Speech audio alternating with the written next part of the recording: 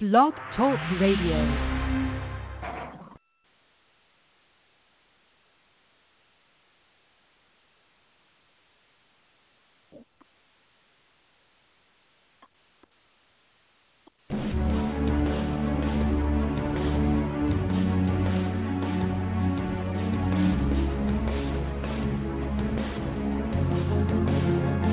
Welcome to Wicked Duct Tape with your host, Russell Ellis. Russ is the author of Duct Tape Won't Fix This, a moving story of raising a chronically ill child and how this affected his family dynamic.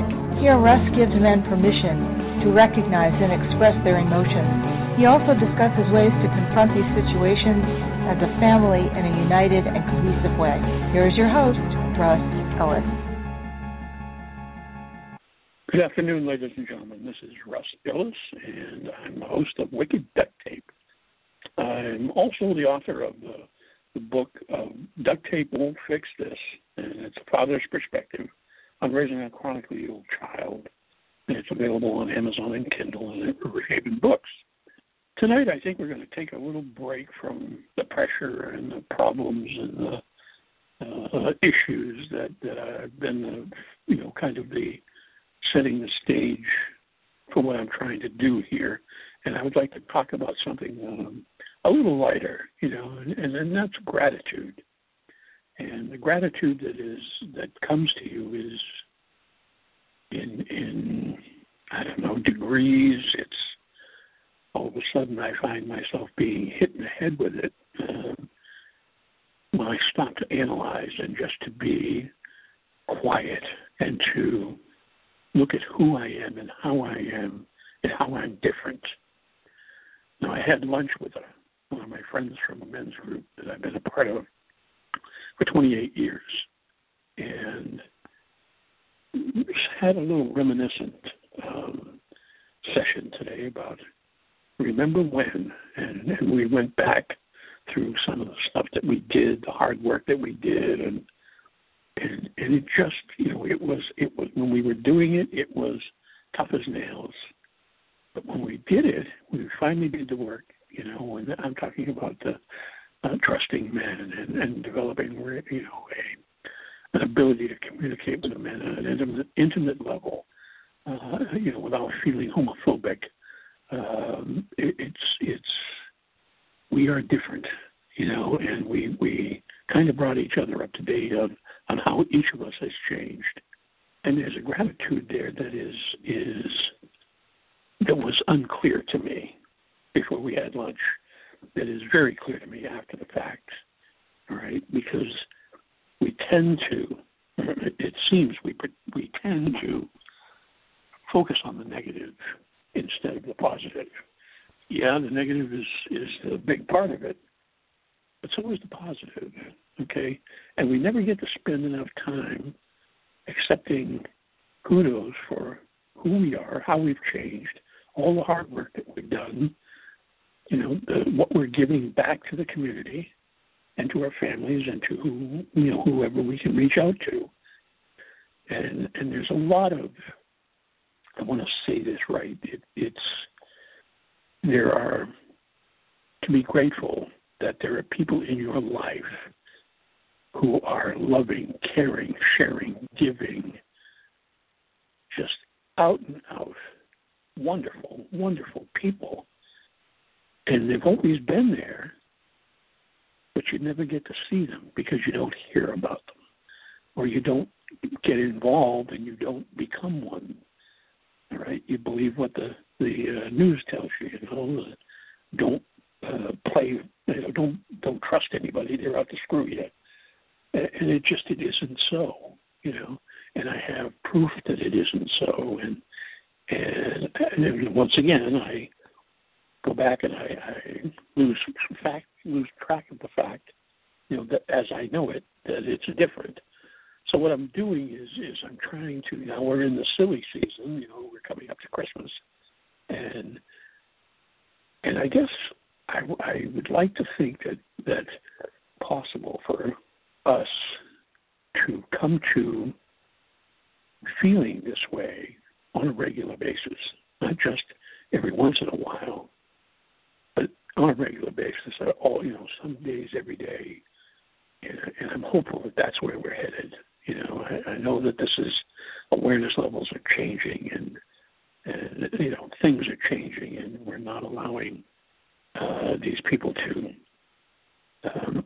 creep back into our lives. That once we've expunged them and pushed them away. Again, gratitude for my family. My youngest daughter is the toughest woman I know. She's struggling for recovery from having her skull fused to her spine, and the pain medication is absolutely horrific. It doesn't do much. So they suggested, or I guess I'm not sure if the hospital suggested or whether my oldest daughter thought of it, but it was something diversionary. So she went out and bought her a bunch of adult coloring books, and which is, she got coloring. I mean, she got one of the pictures. She had like 40 hours of coloring. Pencils, markers, paint, whatever. And so she just out of, this is what I'm doing to not feel bad. She posted it on Facebook. Somebody said, I'll buy that. And so she sold the picture for like $85. And then she got some smaller pictures and she posted them. And, people, I'll buy that. I want that one. And so she was, okay. Well, she thought about it for a bit. She says, well, I'd like to make $200. And if I do, I'm going to donate it to the USO. So, a very short time into it, she took a look, and she was about 10 days to go to Christmas. She had $795. Big jump, all right? And her goal now is to have $1,000 to donate to the USO by Christmas. And I think she's going to make it. She always does. She's just, she lands on her feet no matter what happens to her. And, she's the one that's had all of the sickness all of the times. And, again, she's amazing. But this is something that I'm grateful for, that, at some point I had a part in this, and at some point I have to step back and let her be and do as she is or does. And that's a good thing, right? Because she's amazing. And my older daughter, she's just incredible, because it's like they're joined together at the hip with an umbilical cord. And she was my youngest daughter's voice at the hospital, and she no crap from any of them. And that my youngest spent 18 days in the hospital, and that's unheard of these days. And from like day 4, day 5, whatever, they come in and said, "Oh, you're looking good today. When are you ready to go home?" And the kid hadn't slept in any of that time. And so my oldest daughter just kind of stepped in and threw the guy out or whatever she did. But, again, she was there for 18 days, which is unheard of. So, all right. So, again, that's family and friends and people who are, we hear about these terrible fires and accidents, that happen this time of year that take away children, or their homes and everything in it. And, and I guess it's I don't have a lot to do to give. I give everything I got, and I reach out to these people, and I do anything that I can. I donate food, or I help any way I can. And that makes me feel grateful, because I'm no longer a self-centered person. I feel more alive when I'm helping someone else, and that's not the old me, and I'm grateful that I've experienced this. I'm grateful I've done all the hard work. I'm grateful that I'm changing, and I'm still changing. I'm waiting to hear word whether I'm going to get accepted into this accelerator program, and if I do, I'm back in school for a year. All right, at this age, I should be winding down, but I'm not. I'm ramping up, and I run into people everywhere, and unfortunately, my family has asked me not to include them in what I'm doing, so I don't mention their names, and, when I'm bragging about my kids, and I'm bragging about my kids.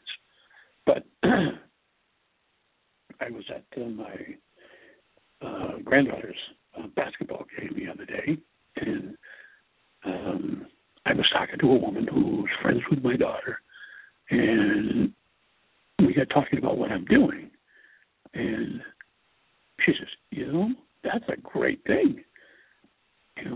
We lost a child 15 years ago, and my husband could have used what you're offering, because I got all the help I needed, but he got nothing, okay? And so, it just, I'm grateful that I'm able to speak. I'm grateful that what I say is heard and is felt in such a powerful way that the feedback that I get on a daily basis is all positive. It's gratifying to know that something that I thought up has real meaning in the world. And so I'm going to bring this out into the world if it kills me.